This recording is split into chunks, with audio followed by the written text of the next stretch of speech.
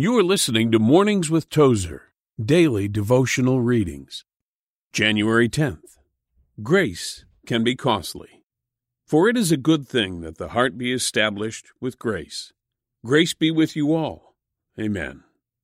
Hebrews 13:9 and 25.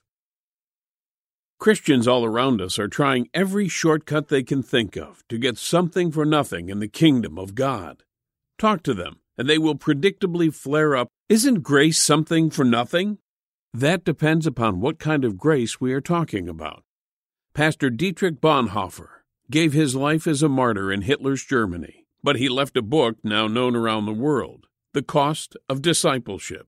He pointed out a sharp distinction between cheap grace and costly grace. Although God's grace has been given freely to humans who do not deserve it, Bonhoeffer believed it rightly could be called costly grace, because it cost our Lord Jesus Christ even the suffering of death.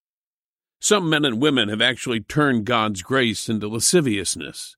They do not know what the word grace means, that God gives us out of His rich and full goodness, although we are unworthy of it.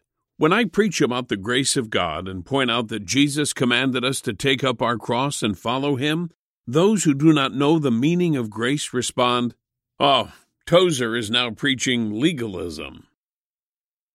Father, as I go about the activities of my day today, and for each month of this year, I want to be mindful of your costly grace and desire to grow more deeply in my understanding of it. You've been listening to the Mornings with Tozer podcast. To discover more on the life and writings of A.W. Tozer, visit awtozer.com.